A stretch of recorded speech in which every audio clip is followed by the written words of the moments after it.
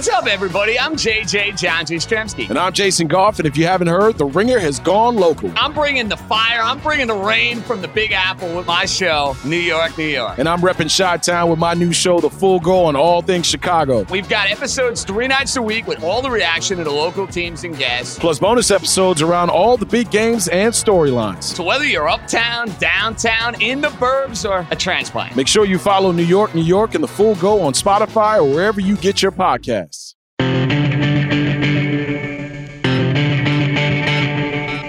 Hello and welcome. It is the Friday edition of the Ringer NFL show, as always, previewing the upcoming slate of NFL action. This is playoff time, baby. All right, this is real skin in the game.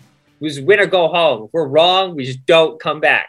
No, they need the content. If you pick a game wrong, you die. You get yeah, so we'll be here for the whole playoffs. We're allowed to be wrong. That was Steven Ruiz. Kalen Jones, of course, joining me as well. I am Ben Solak, the usual host. Got to intro myself. We will start, however, now with a preview. We do have breaking news on the NFL coaching carousel. A little bit late to the jump, but the Houston Texans, Ian Rappaport reports, have officially fired Dave Culley after 1 year as their head coach. Tom Pelissero says they owe David Culley another $17 million over the next 3 years as a 1 year head coach who kind of had a regular contract. He's going to get paid out for a while. So that's good for David Culley. I think we're all in general, kind of impressed with David Culley. I mean, he overachieved relative to my expectations. And then he's out 1 year in Houston. It feels like a kind of a good deal for Culley. Kalen, what do you think? On the whole, this is really weird. But, I mean, truth be told, this is a mercenary coach for a mercenary team. It's kind of a ragtag roster, and truth be told, we all were scratching our heads at the hiring of David Culley, which ended the way that, honestly, and like you said, Ben, he won 4 games. I was honestly impressed by the job they did. Not to say that was a good job, but I don't know what else you expected from David Culley, and I don't know whether he was fairly fired, removed from his job or not, and whether a new person can instantly get Houston to whatever expectation Nick Caserio has for that team. But yeah, I mean, it's not too surprising. It is surprising that it came this late in the week when Black Monday was, by now 4 days ago. Yeah, it's a mercenary coach from a mercenary team is a really good way to put it. Like, David Culley was billed as a player's coach, and boy, the Texans brought in a lot of players because they kind of had to, in terms of Nick Caserio kind of had the shotgun approach to just throw free agents at every problem and kind of see who sticks, who's going to hang around, right? And that worked for them in some ways, right? Like, Marcus Cannon's going to hang on this team. Christian Kirksey's going to hang on this team. Brandon Cooks is certainly going to hang on this team. Like, they got a good production out of enough guys to be like, all right, cool. David Culley helped, get those guys integrated, make those guys feel like they were part of a team, part of a culture, keep the locker room, with some cohesion. And apparently now Caserio is going to kind of launch this thing into stage 2, which is find a coach, establish a philosophy, and really start to build this thing in the image they're looking for, which brings us, of course, to the Jerod Mayo report. Jerod Mayo, who is the linebackers coach for the Patriots. He's interviewed for jobs before. He's been rumored to be on head coaching shortlists. Schefter says is expected to emerge as a leading candidate for the Houston Texans head coaching job.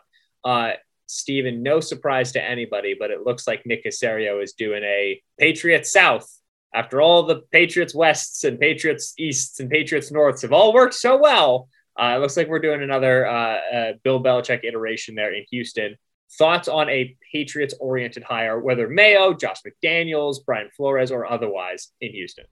I mean, if they hire Flores, I'm not going to bash that hire. I would celebrate it and think it's a good one. I don't know about Mayo. It's always hard with these assistant coaches that we've never seen be head coaches before. And nothing they do in their jobs as assistants really applies to the head coaching job. So it's always hard to say. It seems silly to try to recreate the Patriots in Houston. It's not like Houston hasn't already tried to do that as a franchise with Bill O'Brien, and that failed miserably. I don't understand the idea of running it back, but I don't understand a lot of the things Houston does. Going back a year, we all thought that the Culley hire was a farce, and they just confirmed it because, like you said, he exceeded expectations and it wasn't enough.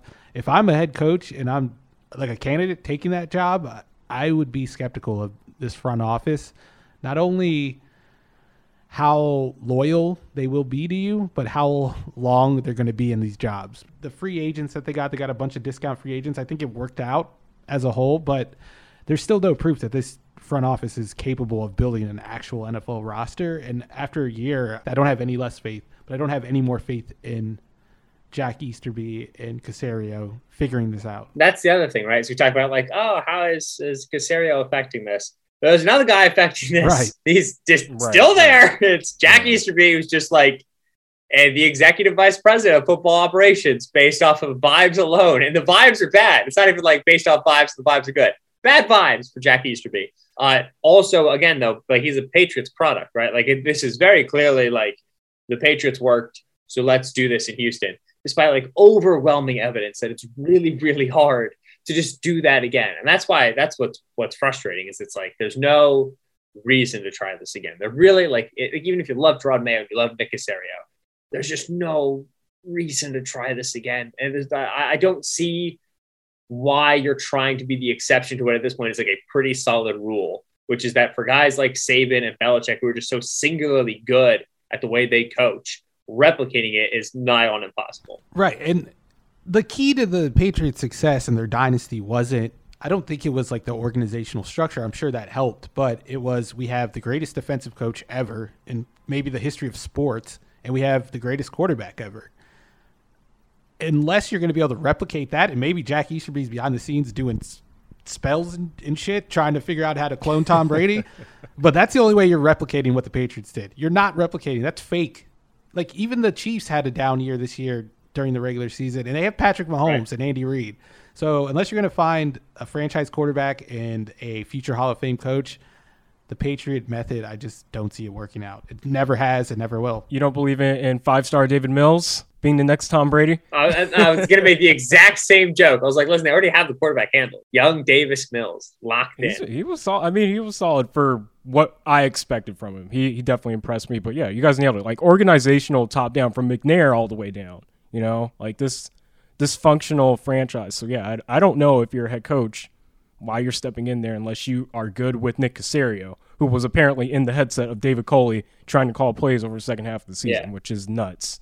Yeah, Caserio out here been like, just helping influence in the game. It's like, well, that you probably hired the wrong head coach there, Chief. Maybe you should get fired. Yeah. For your... Right. So Houston now won another open job. There are now 8 of 32 jobs open, kind of prognosticating Rich Bisaccia there as the interim in Las Vegas. So fun NFL head coaching cycle. The last thing that we would be remiss if we did not mention is that now at this point, there's one black head coach in the NFL. That's Mike Tomlin. Charles McDonald for the win remarks that 3 of the last 5 one-and-done coaches are black. It is good when black coaches are hired.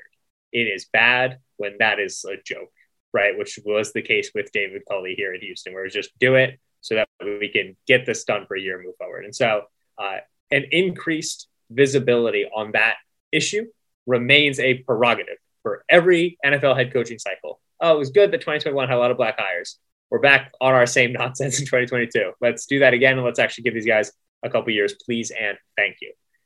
Upcoming now, our wild card weekend preview. Moving on from our head coaching conversation and into the upcoming slate of games. We do have 6 games on the docket. We're not going to do Give Me a Reason, even though we can if we want to. We just throw the Steelers in there. We're not going to do games between games. It's just going to be a game of the week structure. We're going to kind of break it down as we usually do at the top of the show. All 6 of these upcoming matchups.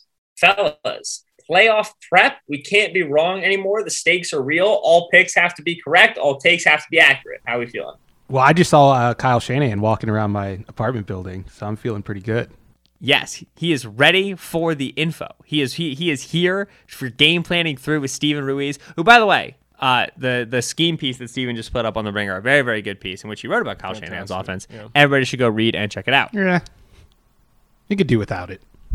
No, you should read it. Shanny's coming for the notes. Kalen, what have you been working on this week? I just did a post on, the Buccaneers figuring out their injury problems. It wasn't nearly as amazing as Steven's piece, man. Like I spent all morning freaking out over that. I used to read you guys real quick.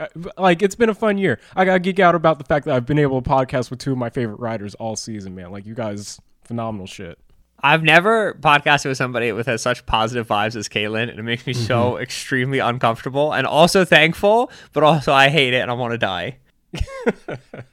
I'm an asshole. I can be an asshole too. It's all good. It's been an extremely fun show, and I feel like we've got a lot of good show gags and narratives coming up into the upcoming games. None better than we're starting Steven with Chiefs Steelers. Steven, how do we feel about Ben Roethlisberger in the play? No, we're not going to do Ben Roethlisberger in the I was very confused.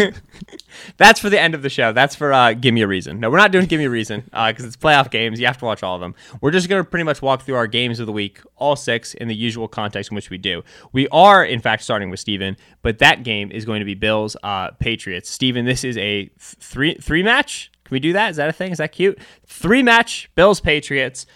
Take it away. What are we expecting AFC wildcard weekend? We're expecting the Bills linebackers to play 1 yard off the line of scrimmage. I turned on the tape, and I don't remember this. I watched the game live, the Week 16 game I'm talking about. But I turned on the tape earlier this morning and rewatched it. It was amazing how the Bills linebackers were playing. It was like they didn't care about any passes.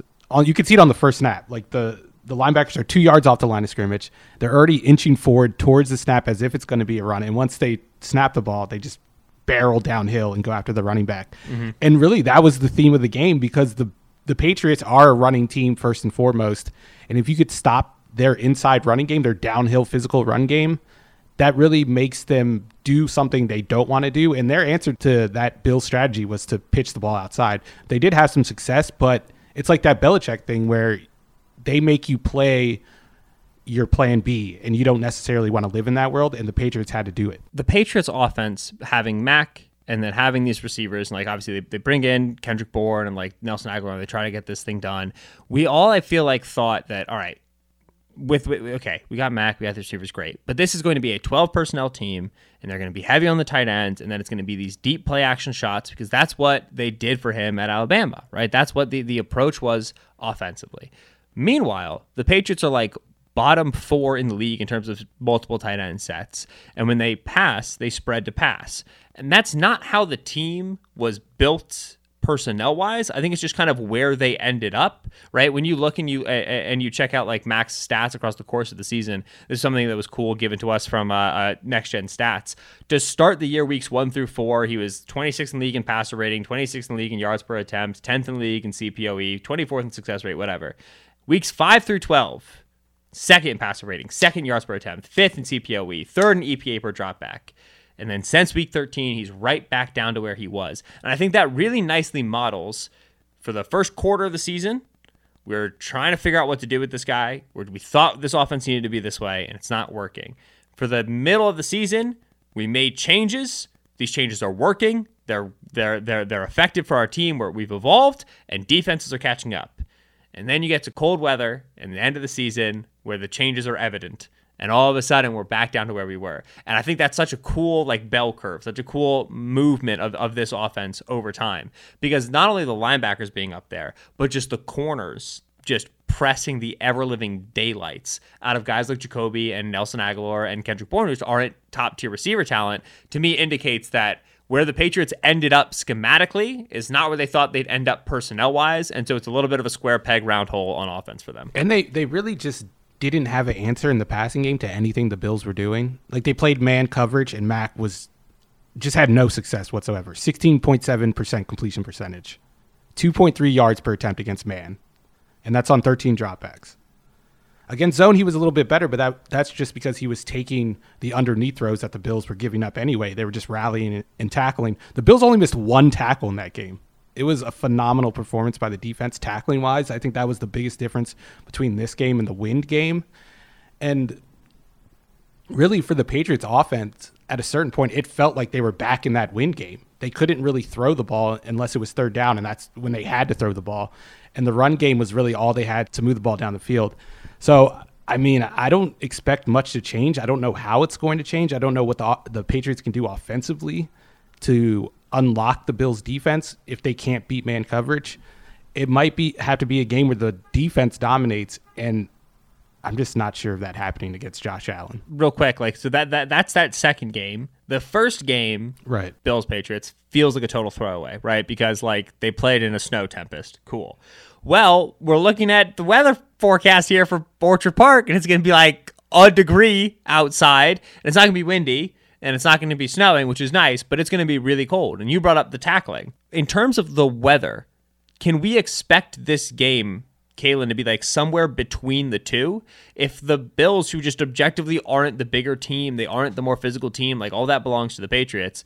Are the Bills going to be dealing with like sub-zero temperatures and not a desire to tackle freaking Ramondre Stevenson and Damian Harris and all these very large human beings? And could we see a repeat of game 1 because of the weather now in game 3? Well, I mean, based on what Josh Allen said earlier, on Thursday about Bart Scott suggesting that, Buffalo Bills players should take Viagra, make sure that they stay warm.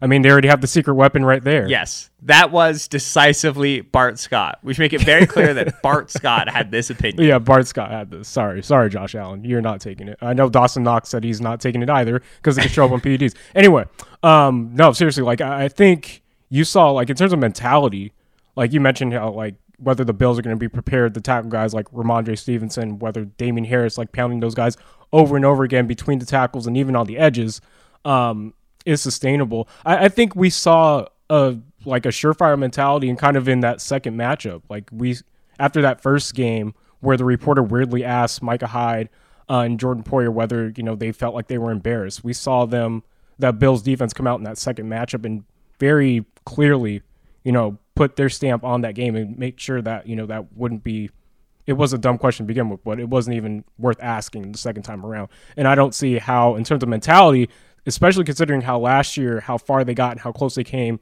to reaching, the Super Bowl, I don't see how they don't come in determined, ready to tackle and bring their hard hat on Sunday. And that's the thing is like they might not be the biggest defense, but it's still a Sean McDermott defense. Like they're still like a nasty group. Yeah, and I think part of them playing their linebackers closer to the line of scrimmage in the second game was not asking their linebackers to take on big offensive linemen with a head of steam. Like they meet them at the line of scrimmage so the blockers don't get a head of steam, and I think that helped out a lot. The problem was the Patriots got outside the tackles a lot. They ran 18 times outside of the tackles, average 0.33 EPA per play, 50% success rate. When they try to run up the middle in between the tackles, negative 0.06 EPA, 33% success rate. I think this is a situation where we see the Bills, clog the middle again and force this to be a finesse running game rather than a downhill running game where the Patriots are winning in a phone booth. And I think that changes a lot because you get one tackle for loss on one of those pitch plays, and then all of a sudden Max in second and long, third and long, that's when the Bills win. I think Next Gen Stats also has it right. Ramondre Stevenson, the best running back in terms of success rate on runs outside of the tackle box, right? Big bowling ball son of a gun who can fly. You know what I mean? Like it's just not what you want to see. And it's a good reminder of the ability to get corners and safeties involved in the running game. But also one of the things that I love about this Bills defensive line is how deep it is, how much it's rotating, and that gives you fresher legs, right? With every game the Bills play, their defensive line just gets a little bit more of an edge against the opposing offensive line. With every week of the season, every week of rehab and recovery and practice and all the effort and the travel and everything, like this is just such a fresh group, and that was always the plan going in. And so I agree, you got to get the defensive line out of the running game and try to get these corners and these safeties in the running game, and just hopefully you don't suffer that TFL. Other side of the ball, honestly, this feels like the best time for a Josh Allen check-in. We did the whole season of like, Josh Allen is going to regress. Wow, like that was so incredible. Is he going to be the same? So he definitely regressed, but it also turns out he's still freaking nuts, right? And like this is how it's always going to be for the Bills. If you get the best Josh Allen, you'll never ever lose. If you get the worst Josh Allen, you'll probably never ever win. Usually you get something in the middle, and it's just a matter of riding out that roller coaster. And I think recently you've seen the Bills accept that, right? They live in five-man protection. They run so much scramble drill stuff. Allen's constantly holding on to the football. They let him run it, tuck and run now, design quarterback runs. Like he has become the whole offense, and you just kind of live and die with his talent. And I think you've seen him have that good game against the Patriots recently enough that you believe he's going to do it again. Yeah, and you watch the film of that second game, and they just didn't have an answer for Josh Allen because he was able to hold on to the ball. He was able to extend plays. Like they played man and he scrambled. They played zone and he just manipulated the zones by getting outside of the pocket and forcing zone defenders to vacate their areas. I mean, I don't know what you do. Maybe you blitz the hell out of him, but that's something that defenses haven't done to Josh Allen. I don't know how viable that plan is, but they got to do something different. Like over his career, he's like bad against the blitz. Right. But also it's like, there's going to be 3 plays he gets that become 40-plus yard gains, and how are you willing to pay that cost? And that might be enough if it's a low scoring environment. And you watch like third down for the Bills defense. They're playing 2-man. They're bracketing inside receivers with those safeties. They're playing aggressive man coverage. You can't do that against Josh Allen. So Bill Belichick, who's known for playing man coverage and doubling the best receiver, he can't double Stephon Diggs because he needs a guy to spy on Josh Allen. So it's really hard for their defense. I'm not counting Belichick out. I'm sure he has something cooked up that's good, but it's going to be tough. And they need this defense to hold the Bills to under 20 points, or I don't think it's going to be close. Yeah, I have the Bills in this game. I said this on the gambling show. This is a sort of game where the first couple of drives matter a lot more to me than in an average game, right? Bills build a lead. Good night. Patriots keep this thing close and can keep running it. Then all of a sudden those body blows start to accumulate in this 1 degree weather or whatever it's going to be. And you start to think about, all right, the Bills can be able to do 4 quarters of this, right? Where the Patriots are able to continue to run it, continue to be physical. Like, is that going to be a model for them? So I like the Bills, but I do think that, right, if Patriots keep this thing low scoring and ugly, that sort of game they can win. I think they can win. Me too. Like, I'm taking the Bills here, but I'm curious to see, like, again, like how Josh Allen is involved in the run game. I'm curious to see like whether or not Devin Singletary can get going. I know that the last 2 matchups that they've played, he hasn't been able to do much, but over the last few weeks, they've seemed like they've involved him a little bit more. He's getting 20 carries a game.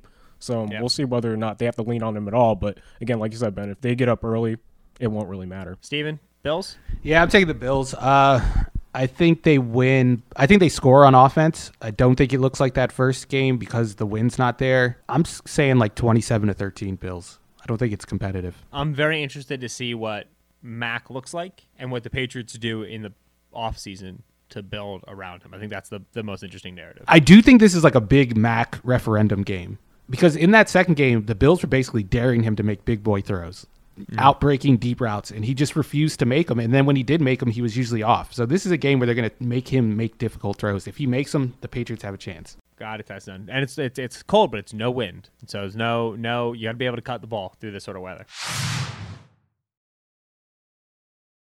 All right, second game. This is mine. Dallas 49ers. I'm so very excited for this game because the team that wins, I will believe can make the Super Bowl. It's just kind of figuring out who that's going to be and then seeing how they win and seeing what happens from there. The 49ers have had just an unbelievable finish to the season. Jimmy has had, once again, just a good year. Like he's just, I said this to Steven earlier, it just pisses me off. He's 5th highest dropback success rate this season at 48.7%. He's the 6th highest in adjusted EPA per dropback this season at 0.216. And you're like, wow. Those are really good numbers. Those are just his career numbers in the Shanahan offense. That's just what when he's healthy in this offense since 2017, he is 3rd in the league in adjusted EPA per dropback. It goes Mahomes, Breeze, Garoppolo. If all you had was RBSDM.com, you'd think those are the best 3 quarterbacks of the last 5 years of football. Because when he is in this offense and he is healthy and the pass catchers are healthy and they can run the football, it just looks so stinking good. And especially against a team like the Cowboys, and this is to me the fulcrum for this game, it is not a good matchup for Dallas. What does Dallas want to do? Firstly, Dallas wants to live in sub. Next Gen Stats has Dallas with 5 defensive backs on the field at 79% of their snaps. That's second most in terms of base with only 4 DBs. They are last in the league. They have 1% of their defensive snaps with only 4 defensive backs on the field. So they want to be light. Tough to be light against the Niners. Niners run more 21 personnel. They run a lot of 12 personnel. They're going to put extra heavy bodies on the field.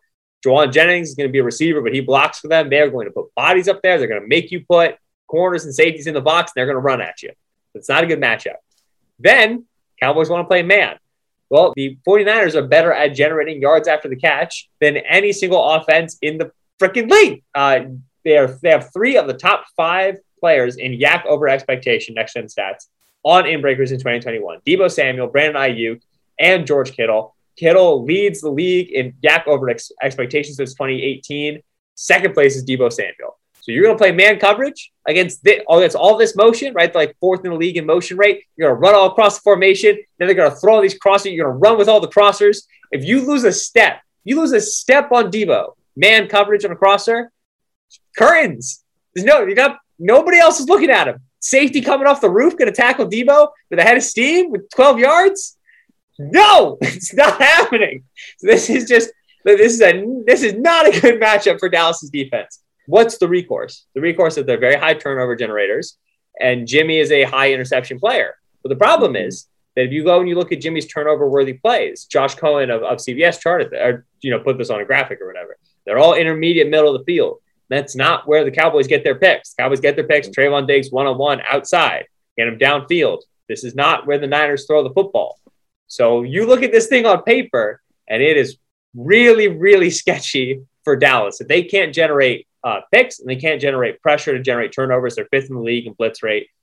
This gets really weird. In base defense on base downs, Niners, to me, have a very clear advantage. It doesn't sound like you're having a hard time picking this game, actually. Okay, well, the problem is that Dallas also is a very tough offense to bet against. It's just that Dallas's offense has been, what do we want to say, mercurial? Inexplicably poor in key situations. The kicking game isn't reliable. The coach choosing when to go for it and when to punt is also not reliable. It is a good offense that seems to lose leverage on key downs, which has been really frustrating because they're a better offense than they seem. It's just a matter of saying, when you look at this thing like on paper and on film, matchup wise, Cowboys really don't have a great answer for how the Niners run offense, and the Niners are healthy and they've been kind of humming on offense. So this can get high scoring shootout-y very, very, very quickly. Yeah, though you don't want to be the active run to the ball, rally and tackle kind of defense against a Shanahan offense. I think that's a bad matchup just in general. And you look at the strength of the Cowboys, and it's the defensive line and the pass rush, and I don't know if that matters against a Kyle Shanahan offense either, because it's not like he's asking Jimmy to drop back, take 5 and 7 step drops, and read out the field. He's playing play action. He's getting them on the move. I think he's going to be able to mitigate whatever problems the Cowboys can present. And really, for me, it comes down to what happens on the other side of the ball and whether Dak's on or not. This Niners pass rush can make it tough to be on. I mean, they are a big, explosive, aggressive group. Chris Kosurik, who's the defensive line coach for the Niners, is a huge retention, right, from the Robert Saleh era. He stays there. He's with DeMeco Ryans, who's done a great job with the secondary. And they have, like Arden Key firing on all cylinders, man. I mean, they got D Ford looking like D Ford again. Like, it is just some nice stuff that they're able to get with the deep front four and an aggressive, explosive front four. So let me ask you this then, Kalen.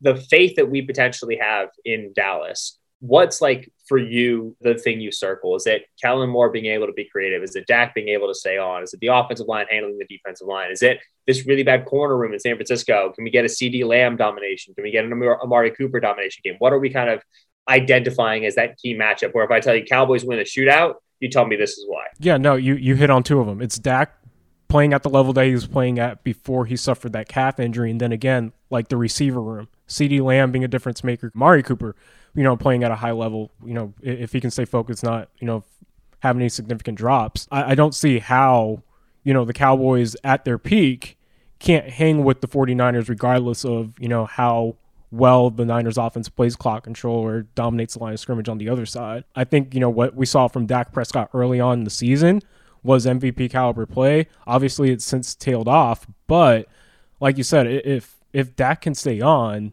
then this could be a really fun game. Like this is why this is one of the more exciting games, because it has potential to be a really fun shootout. Yeah, I am picking the 49ers to win this game. And a lot of people are, and they're underdogs. That's usually a bad spot to be. And I get that, yada, yada, yada, whatever. I think that Jimmy understands that he's kind of playing for his job, both for the 49ers sense and also in the can I go start somewhere else, Cleveland sense. And I think that Shanahan also is playing for, it's not like his job, but it is the sense of like things got dark there in the middle of the season in terms of Shanahan's, people talking about his record up against Mike Singletary and whatnot. It'd be nice to make another playoff run here and kind of reemphasize the point that, hey, when this thing works, it really works. So I do like the Niners to win. I do think it gets shootout-y.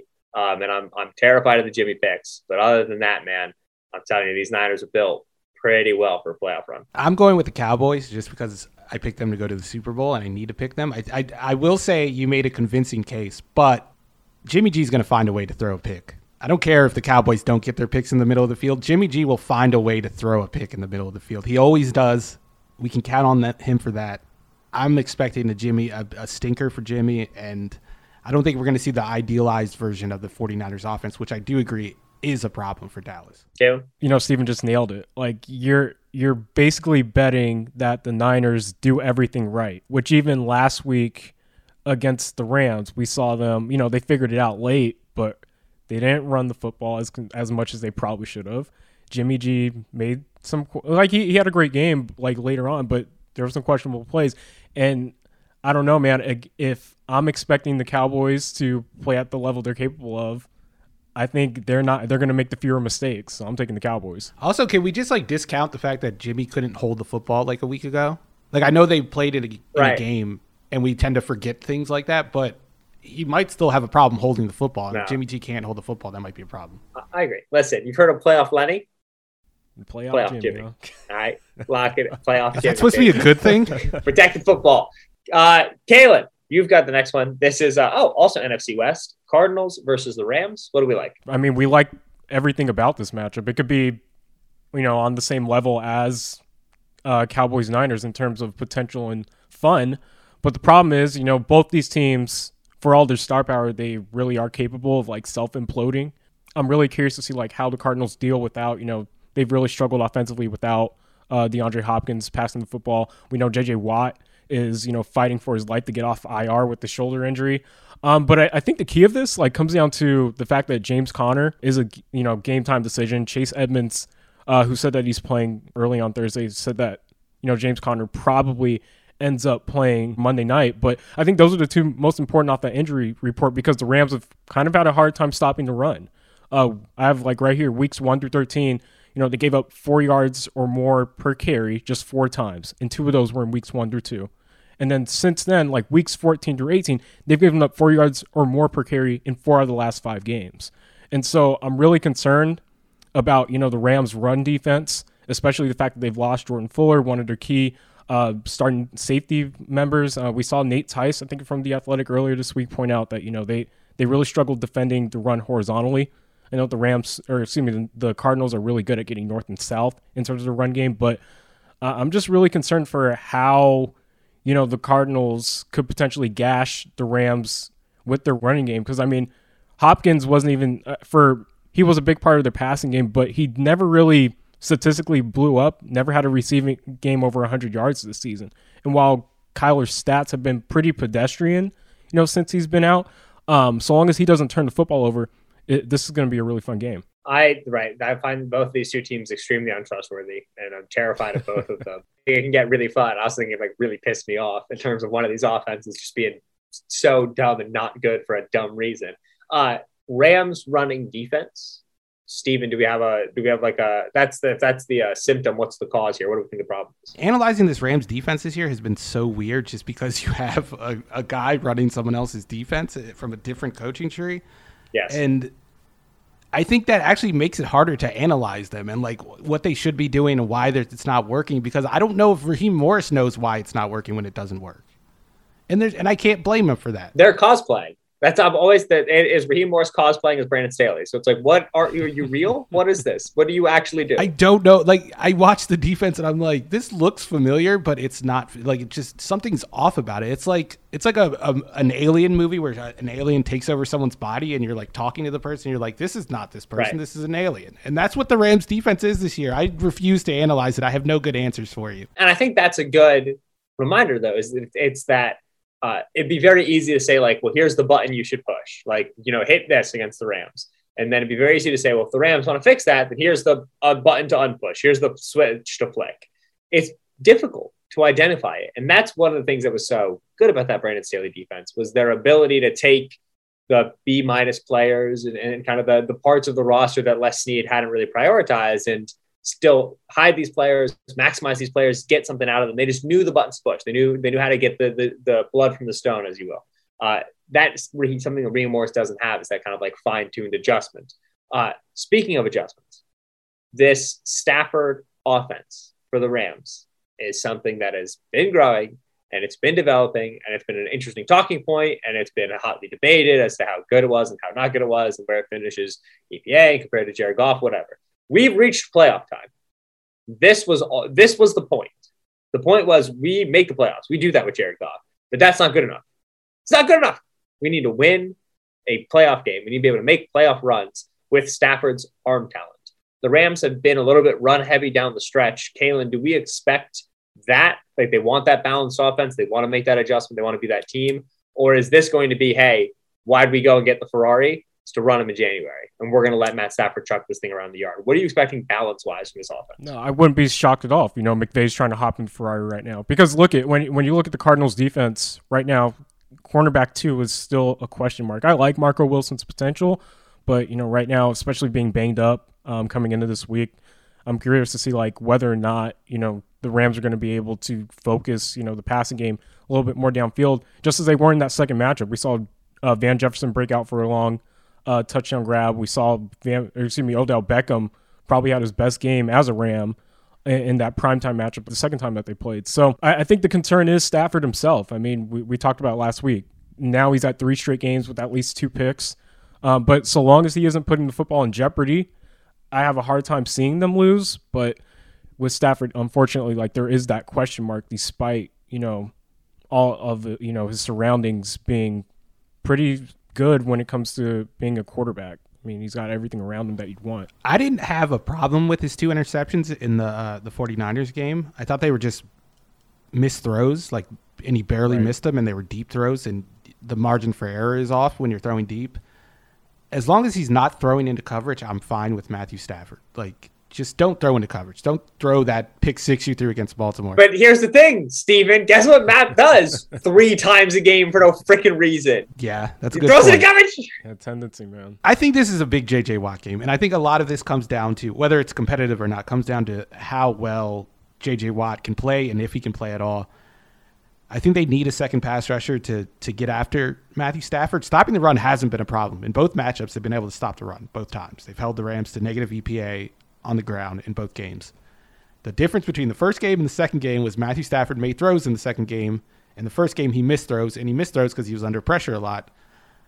I'm interested to see if Watt plays, how well he can play, and I really think that's the difference because not only will he be able to provide pressure if healthy, he can blow up plays in the backfield and get the Rams into 3rd and long, and then maybe we do see Matthew Stafford force some balls into coverage. But I have no faith in the Cardinals on the other side of the ball without Hopkins. Like I said, I don't know what the Rams defense is. I don't know what this Cardinals offense is supposed to be without DeAndre Hopkins. It doesn't make any sense. And this matchup becomes a lot more complicated because you don't just put Jalen Ramsey on DeAndre Hopkins. And now, I don't even know what to expect when this defense goes up against this offense. The Hopkins loss is difficult to walk through. I think that Kalen did a good job, saying it definitely matters, but also how much. The Edmonds and James Conner back in the backfield together thing also is that way for me, just in the opposite direction, where it's that definitely helps because they can run the ball in a lot of different ways. The running game gets a very, very high variable against a suspect Rams run defense. You have both those backs.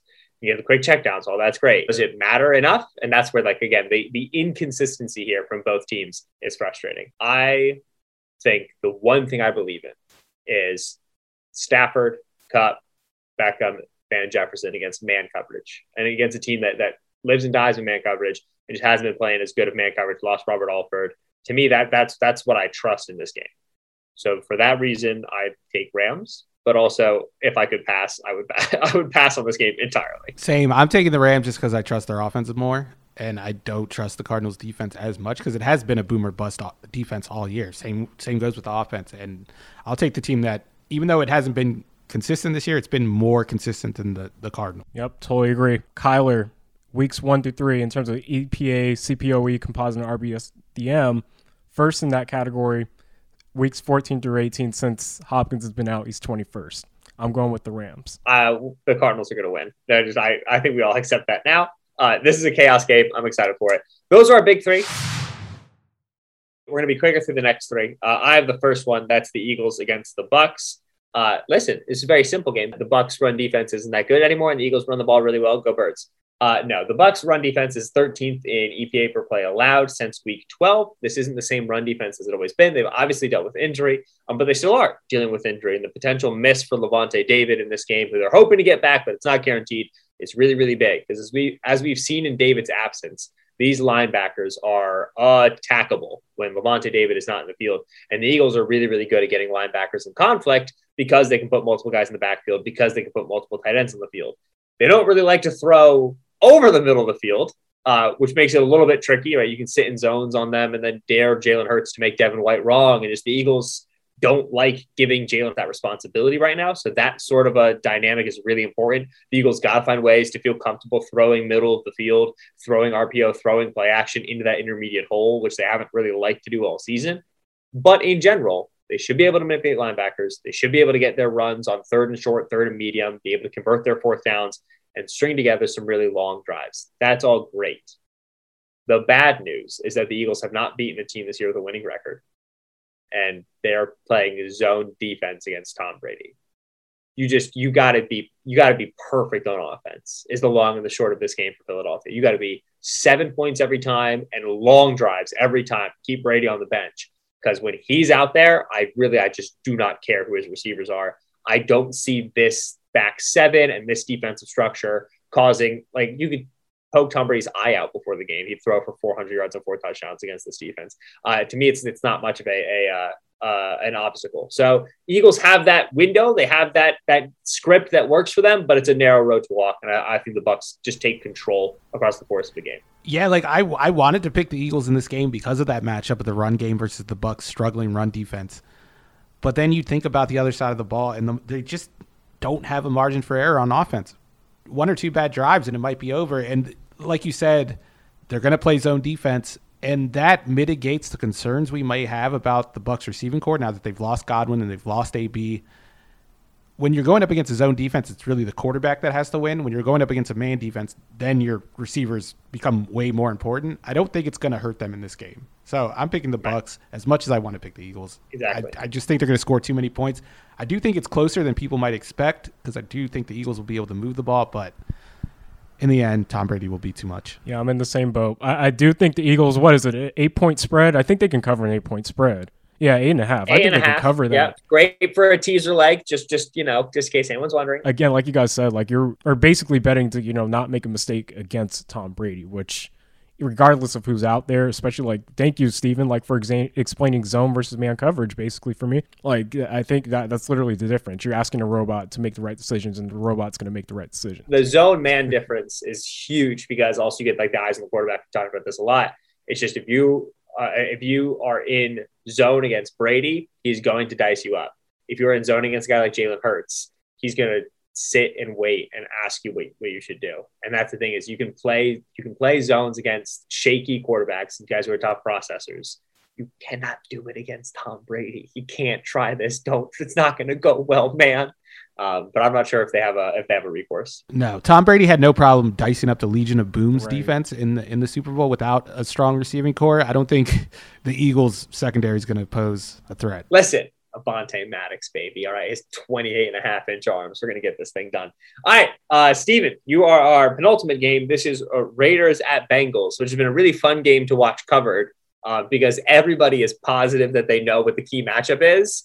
And very rare for NFL media, they're all actually probably right in this instance. Right. It's whether the Bengals can protect Joe Burrow. I mean, I feel like that's the case every week the Bengals play. And I went back and watched the game, and it was a Gus Bradley game. He played a lot of cover 3, as you would expect. He played some quarters. That's his version of mixing it up, is playing spot drop quarters. And it kind of worked. I really think the Gus Bradley defense is probably outdated at this point, and you probably shouldn't run it against the best offenses like the Chiefs, as we've seen this year. But it works against the Bengals because they don't give up those deep perimeter shots. They didn't give up a pass over 15 yards against the Bengals, which is crazy when you've seen this offense go up against every other team and just kill them through the air. And one of the big reasons why you don't get those downfield shots is because these 2 pass rushers don't give you time to get those passes off. Whenever Burrow tried to throw it deep to Jamar Chase, Max Crosby was beating Riley Reif, and he was at the quarterback and hitting him. So he was underthrowing the pass. I think the game comes down to whether Joe Burrow takes those shots this time and whether his receivers can win those jump ball battles and whether they're even jump ball battles at all, because the Raiders are going to bail. They're going to bail out and not let you throw those passes over their head. I don't know if it works. I want to pick the Raiders so bad. I'm going to pick the Bengals because I don't want to look like an idiot, and I don't trust Derek Carr in the playoffs. But all I'm saying is this is a good matchup on that side of the ball, and I don't expect the Bengals' hot streak on offense to continue. I love the fact that Steven says I don't trust Derek Carr in the playoffs. Let's go through our Derek Carr career playoff stats. None. Right, because he doesn't win big games. He led the Raiders there. He got them there. He just wasn't able to get there. Right. Himself. It was like Moses to the promised land. I'm just not like, oh, I don't trust him in the playoffs. We don't even know it. Derek Carr playoff Carr could be the best quarterback you've ever seen. You'd have no goddamn idea. Well, no, I'm not one of these people that think that quarterbacks just magically switch it on in the playoffs. I think there's a different style of play in the playoffs. I think cornerbacks are allowed to be a little more physical and be tighter to routes. And Derek Carr is not a guy who throws into tight windows. He's going to check the ball down a bunch, and I think the Bengals defense has a massive advantage in this game, and I really think it's going to be the unit that wins them the game. Carr also is bad in cold weather games as well, which again is not the biggest sample. He doesn't play too much in the cold weather because of the aforementioned lack of playoff games. But yes, I agree. I think the Bengals defense is being underappreciated in terms of they're not the best unit. They're not the biggest name-meest unit, but they can hang. And this is an 18-game season. We know for a fact now that they can hang. They can generate pressure of their own. It's not like the Raiders' offensive line is that good. The thing that it boils down to for me is if you're the Bengals and you're watching back that Raiders game and you're seeing the points that you brought up, Steve, which is they didn't get those downfield completions. They weren't able to get those one-on-one shots on the outside because of the pressure, because of the inability to let those routes develop. I mean, legitimately, like, is the answer just throw them sooner? Like, choose right now.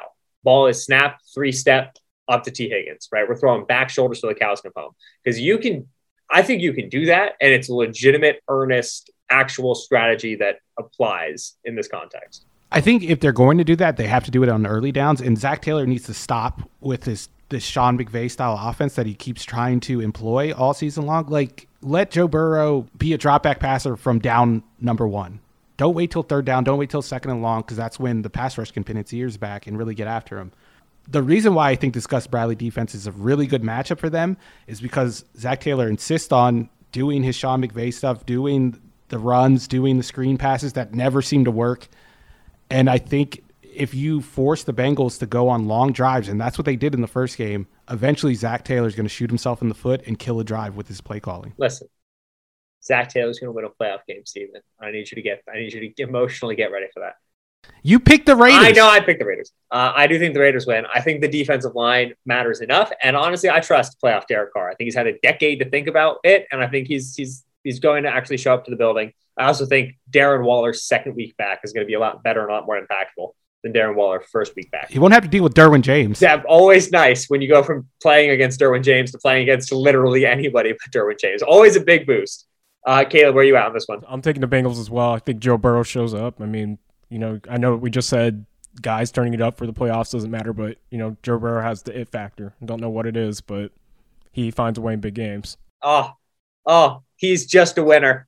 That's just Burrow. He's just a winner. He is. I'm done betting against him. I publicly betted against him on SiriusXM when he was when he was at LSU, and I'm never publicly saying anything wrong about him ever again. Ever. Do you know when he wasn't a winner when he played Justin Herbert earlier this year? Okay, relax. The analyst in me sees the Bengals running an offense that only works if Joe Burrow is like Peyton Manning, and it's like, come on. The romantic in me is like, how cool would it be if through whatever, like the forge of fire of just making him play in this offense and making him run the whole thing and just live out of empty and always be right. Like, what if it does actually make him into like that caliber of a guy? Like, that's really fun. And he's such a cool guy to root for. So I would love to see the Burrow playoff win. I am rooting for a Bengals playoff win because I think making the Bengals like a serious franchise is a fun thing. But also I know who the Bengals are and I know what they're about. And accordingly, I'm picking the Raiders. Our final game on the docket, which gets like, I don't know, a minute of our time, is Chiefs Steelers. Kalen, what are we looking for in this game between two just titans of AFC football? And I know quotes get pulled out of context all the time, but Ben Roethlisberger saying, quote, "We don't have a chance, so let's just go in and play and have fun." I mean, basically conceding that the Chiefs are going to win that game. In the first matchup, I think this is what it comes down to. Like, the Chiefs, as they built their lead, they didn't have to blitz, basically at all. They only blitzed Roethlisberger 7 times, pressured him on only 13% of his snaps. They didn't get to him once, and they still shut the Steelers' offense out for 3 quarters, who probably should have had a field goal, and that was really it. So I really think it comes down to, how well the Chiefs' defense plays, and which isn't really asking much. I think the Chiefs' offense has an identity now. They're figuring out essentially that they can move the ball methodically, balancing out between their running game and their passing game, using a lot of those RPOs to get the ball into the flat in the passing game, and just taking what the defense gives them. I think they've accepted the reality.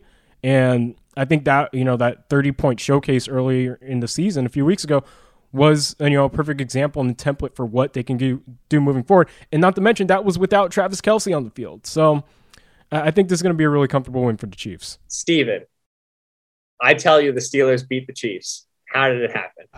Patrick Mahomes dies. Ben Roethlisberger takes a bunch of steroids. I don't think steroids work that quickly. The refs just are totally bribed and paid off and pulling for the Steelers. And then I think it gets to overtime, and then we'll see what happens. Chad Henne versus Ben Roethlisberger and just the geriatric quarterback off. Chad Henne's the second best quarterback in this game. Let's be serious. It is tough to write that eventuality for the Steelers, which is a shame. But throw a bunch of pressure, throw some exotic blitzes, hope you get some turnovers.